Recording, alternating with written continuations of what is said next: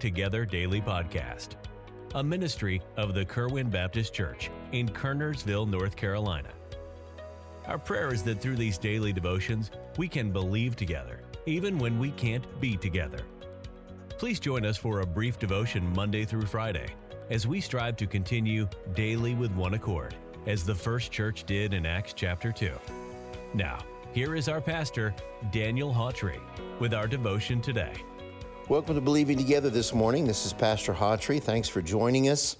And another week is quickly going by. Romans chapter 8, verse 31 this morning. What shall we say then, or what shall we then say to these things?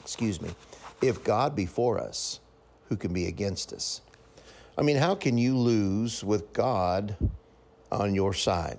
Yet, Christian people live defeated lives day after day. Now, what's the problem? Simply put, it's a failure to realize who is for you. Who is for you? Much of the Christian life is all about perspective. I would ask this morning, are you discouraged, afraid, doubting, apprehensive, distressed, even anxious? I know I certainly get that way. That's exactly where Satan wants you to be. It is so easy to lose hope and to give in. Often, there's no fight left in you.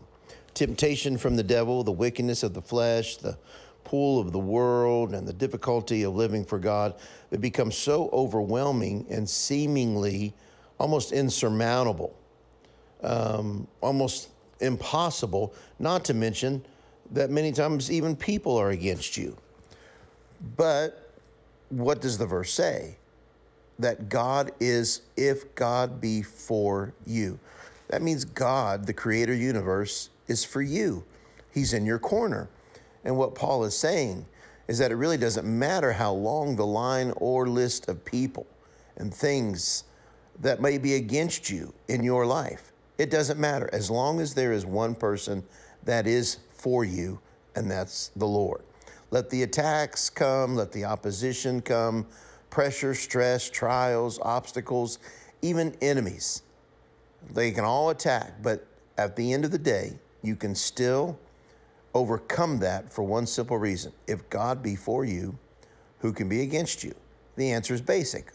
A whole lot of people can be against you, but they can't win. Now that's the facts.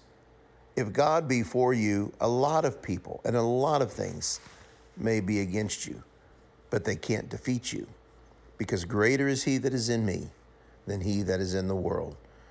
Just a reminder today, you've already won. God's on your side. So let's not act like we've already lost. God bless you. Thanks for listening. We'll talk with you next time here on Believing Together. We are thankful that you joined us for this podcast today. We encourage you to subscribe to the Believing Together Daily Podcast. And please feel free to contact us through our church website, kerwinbaptistchurch.com, if we could be of further assistance. May God richly bless you today.